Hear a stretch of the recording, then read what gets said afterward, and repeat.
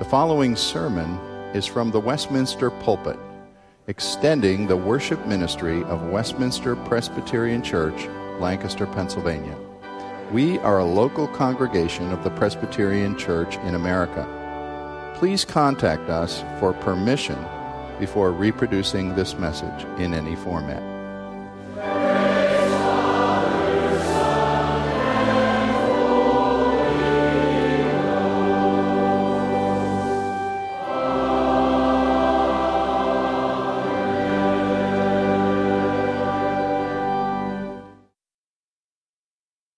It's my pleasure to introduce our guest preacher this evening. We've been blessed in recent months to have many guest preachers from our neighboring sister churches, and tonight we have Kevin Sheehan, the assistant pastor at Reformed Presbyterian Church in Ephrata, a relative newcomer, but a faithful man who's come to bring God's word. So we offer him to you. Please give him your attention.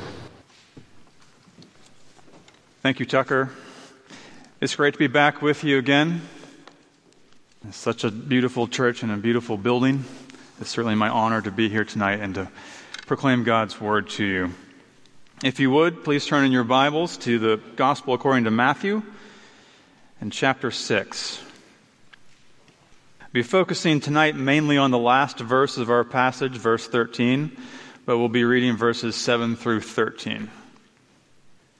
And when you pray, do not heap up empty phrases as the Gentiles do, for they think that they will be heard for their many words. Do not be like them, for your Father knows what you need before you ask Him. Pray then like this: Our Father in heaven, hallowed be your name. Your kingdom come, your will be done, on earth as it is in heaven. Give us this day our daily bread, and forgive us our debts, as we also have forgiven our debtors. And lead us not into temptation, but deliver us from evil. May God add His blessing to the reading of His word. John Calvin gives us 5 rules of prayer, which roughly parallel the petitions in the Lord's Prayer that we just read. I'm going to give you 4 of Calvin's 5 rules now, and I'm going to make you wait until the very end for the 5th rule, just to make sure you stay awake. The first rule of prayer, according to John Calvin, is reverence. If we are to pray, we must do so with reverence, a fear of God, a healthy understanding of the majesty of God, which frees us from all earthly affections. As the hymn says, turn your eyes upon Jesus, look full in His wonderful face, and the things of earth will grow strangely dim in the light of His glory and grace. Now, we aren't Gnostics. We aren't saying that all matter and material is bad, and we should just sort of attain some sort of spiritual, mystical being. But instead of fixating on the near at hand and here and now, we gain a greater sense of God's transcendence and grandeur. And in verse 9, the Lord's Prayer opens with Our Father in heaven, reminding us where God resides. Hallowed be your name. There's a reverence, a holy awe, that we are not to approach God casually. As I teach my young sons to pray, one of the things I teach them is you have to sit up. You have to either hold your hands or fold hands, because God deserves our respect. The first rule is reverence. Calvin's second rule of prayer is submission. If you look at verse 10, your kingdom come, your will be done. Not mine, but His. Now, we can ask God for things. He wants us to ask Him for things. But ultimately, we need to bow the knee to His will, just as Jesus did in the Garden of Gethsemane. As Calvin says, we must abandon all thoughts of our own glory. And as John the Baptist says, He must increase and I must decrease. And the Reformers cried out, Soli Deo Gloria, to God alone be the glory. We don't pray so that we can be glorified. Now, this may not change what we pray for. We might still pray for the same things: health, relationships, a new job. But it changes why we pray for them. That it's not so that we might gain convenience or preference or prestige, but we pray for these things so that God might be glorified through them. Calvin's third rule is dependence. We see in verse 11, "Give us this day our daily bread." It's an acknowledgement that we are not self-sufficient.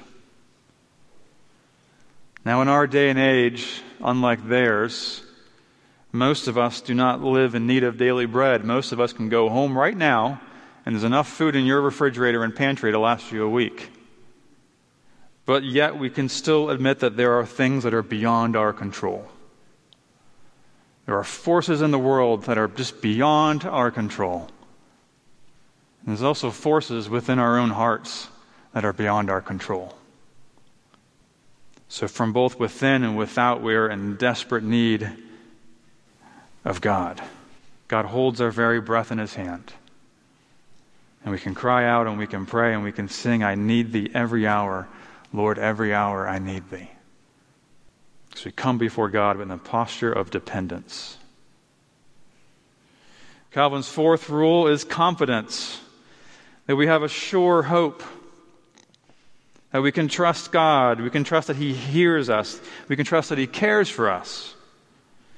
Even when He does not answer in the manner or the timing in which we desire. Because we can trust in a God that forgives our debts. And if He can forgive even our sins, then surely we can trust Him with all the smaller things of life. Now the fifth rule of prayer, you have to wait till the end. So hold that thought for just a minute. It's an old Dutch reformer named Wilhelmus Brakel. He lived in the 17th century and part of the early 18th century. He was a pastor at a number of churches. He was affectionately known as Father Brakel. And Father Brakel looked at the Lord's Prayer and he divided it into two parts. He says the first three petitions concern the weighty matters of God, of God's holiness and God's mission and God's will. Hallowed be Thy name. Your kingdom come. Your will be done. And the second three petitions, Father Brakel noted, they concern the believer becoming equipped to bring the first part to fruition. Give us our daily bread. Grant us forgiveness. Keep us from temptation. So that we might go out and do the will of God. In other words, what he says is, don't pray it unless you're willing to do it. Oh Lord, may your gospel spread to the nations. Well, are you going to pray? Are you going to give? Or are you going to go?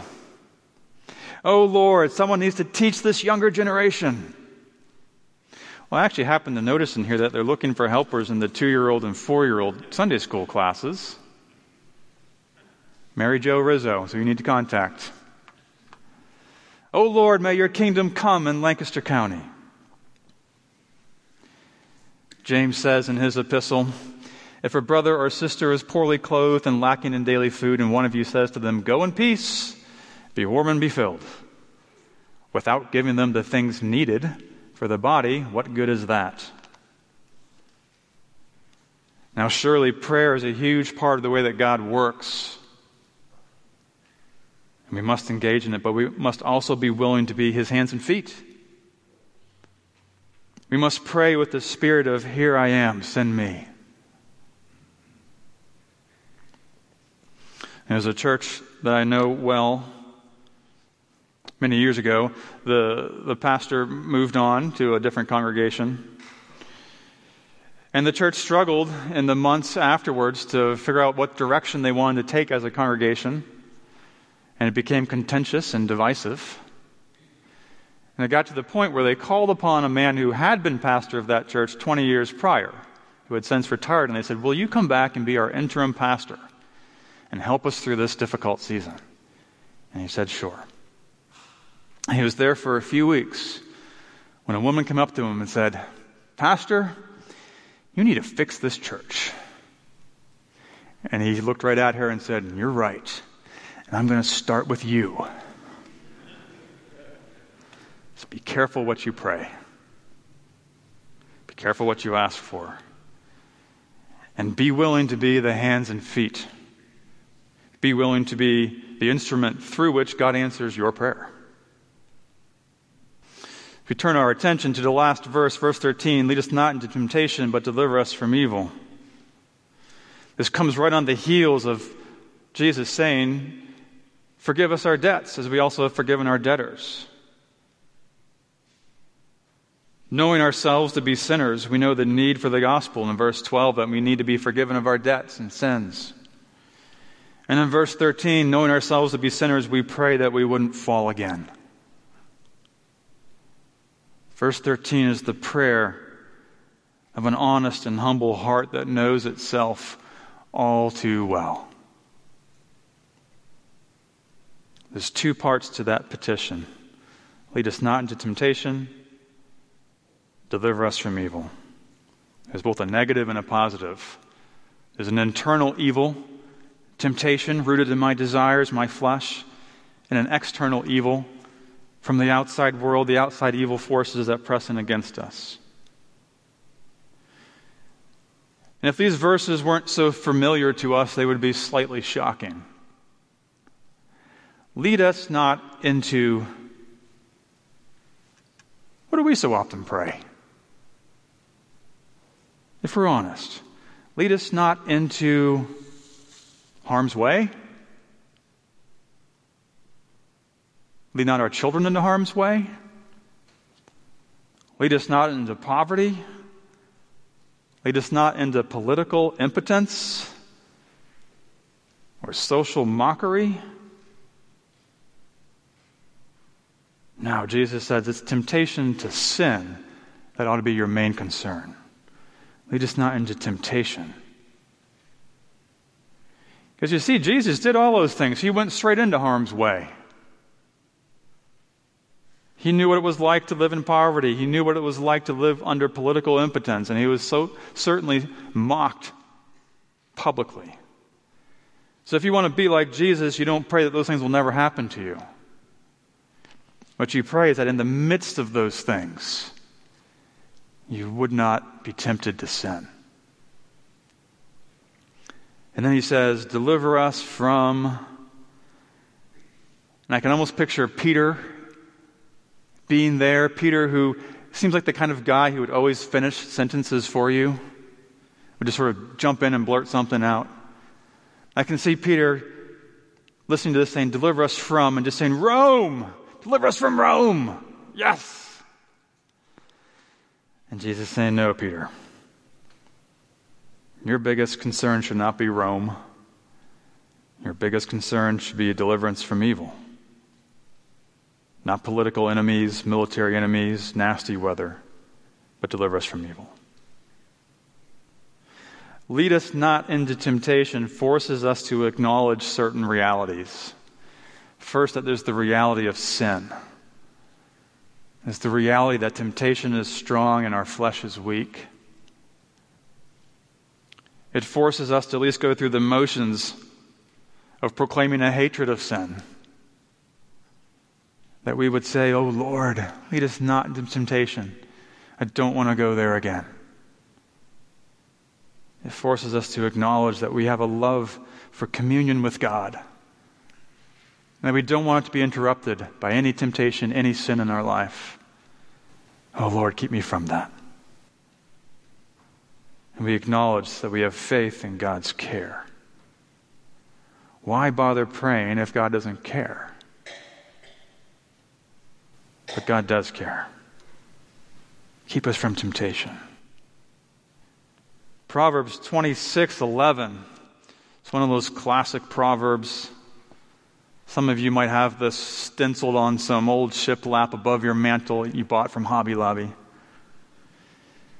It says, like a dog that returns to his vomit is a fool who repeats his folly. I'm going to put that at the end of my emails from now on.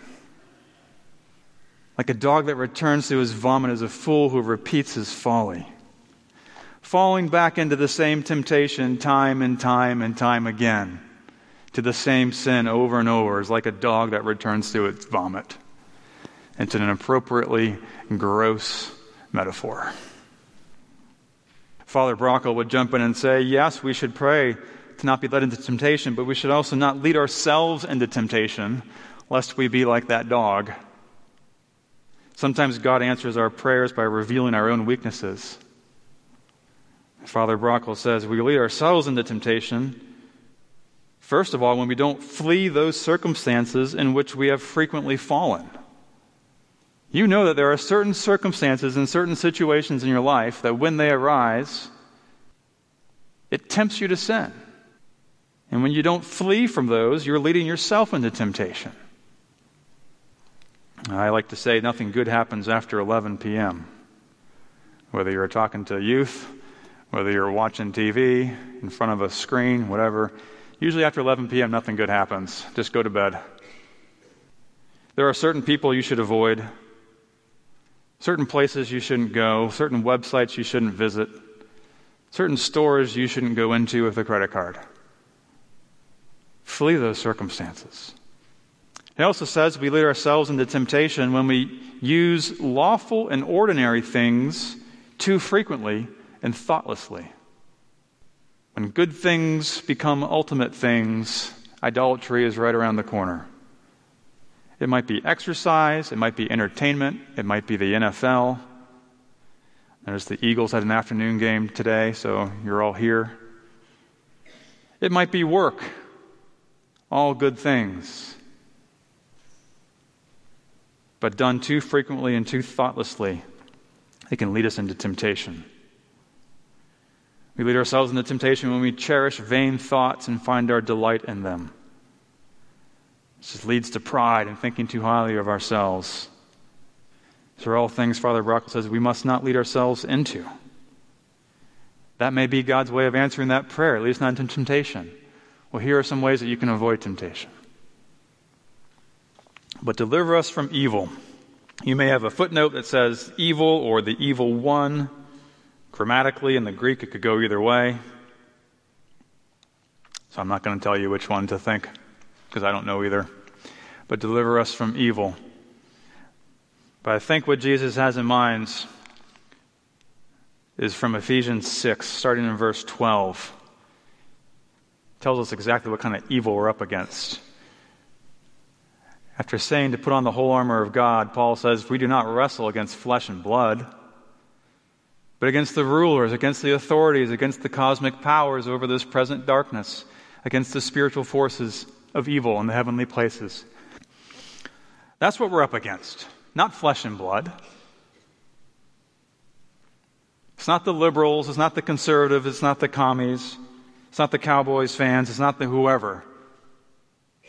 Those people are not the evil that we're up against. They're enslaved to the same evil that we are. They're fellow image bearers with the same sin as you and the same need of grace as you. Paul goes on in Ephesians 6.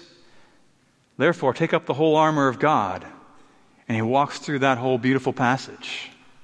And at the end of it, in verse 18, it says, praying at all times in the Spirit, with all prayer and supplication.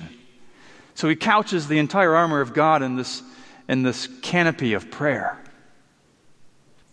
Paul lived under the Roman Empire. He knew all about evil forces, but knew that people and governments can only do so much. The real concern that we have, the spiritual forces of evil in the heavenly places, those are only combated not with political means or financial means, but with the armor of God. By truth, by righteousness, by peace, by faith, by our salvation, and the Word of God. And all of it supported and undergirded with prayer.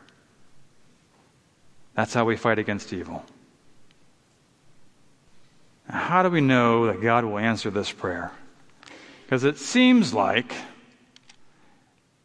you've had times in your life where you've prayed, lead us not into temptation and deliver us from evil. And that prayer seemed to fall flat. And it seems like the bad guys win sometimes. So how do we have confidence that God will answer this prayer? Think about the Garden of Gethsemane. Jesus says, sit here while I go over there and pray. And what do? They fall asleep. Not just once, not just twice. 3 times those guys fell asleep. Jesus says, watch and pray that you may not enter into temptation. But instead they fell asleep. We're a lot like them, aren't we? If we're not actively disobeying and denying God, then we're falling asleep. Too apathetic to care. And they did fall into temptation. And they did deny Him. And they did flee from Him and abandon Him. But Jesus delivered them. In Matthew 26, verse 2, Jesus says, you know that after 2 days the Passover is coming, and the Son of Man will be delivered up to be crucified. And in 27:2, it says, and they bound Him and led Him away and delivered Him over to Pilate the governor. And then in verse 26, then He released for them Barabbas, having scourged Jesus, delivered Him to be crucified. Our deliverance from evil, because of His deliverance to evil. Our deliverance from evil because of His deliverance to evil. That's why we have confidence. Because God did not forsake His only Son. God gave us everything. God came in the person of Jesus Christ and allowed Himself to be delivered over to evil in our place. And achieved an ultimate deliverance. It should have been us sweating it out in Gethsemane. It should have been us being arrested, handed over to Pilate. It should have been us beaten, thorns shoved on our head, having God turn His back on us on the cross and killed. We deserved it, but He took it. And because of that, we have deliverance. A deliverance from our sin. And so now we have confidence that God hears our prayers because we believe the gospel. And that brings us back to Calvin's 5th rule. Do you know what the 5th rule of prayer is for Calvin? The 5th rule is that there are no rules. There are no rules. There's no magic formula. You can't just heap up empty phrases like the Gentiles. You can't manipulate God into getting what you want. It's all grace. That's why we pray in Jesus' name, because it is on His account that we can have the audacity to approach God with anything.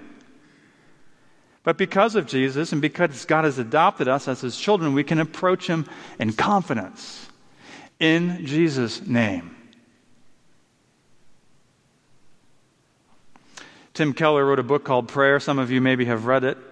He tells the story here. The American preacher R.A. Torrey tells about a man he met when Torrey was preaching in Melbourne, Australia.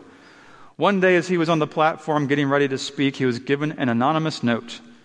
It was an appeal to address the problem of unanswered prayer. In his sermon, the note read, Dear Dr. Torrey, I am in great perplexity. I have been praying for a long time for something that I am confident is according to God's will, but I do not get it. I have been a member of the Presbyterian Church for 30 years. I have tried to be a consistent one all the time.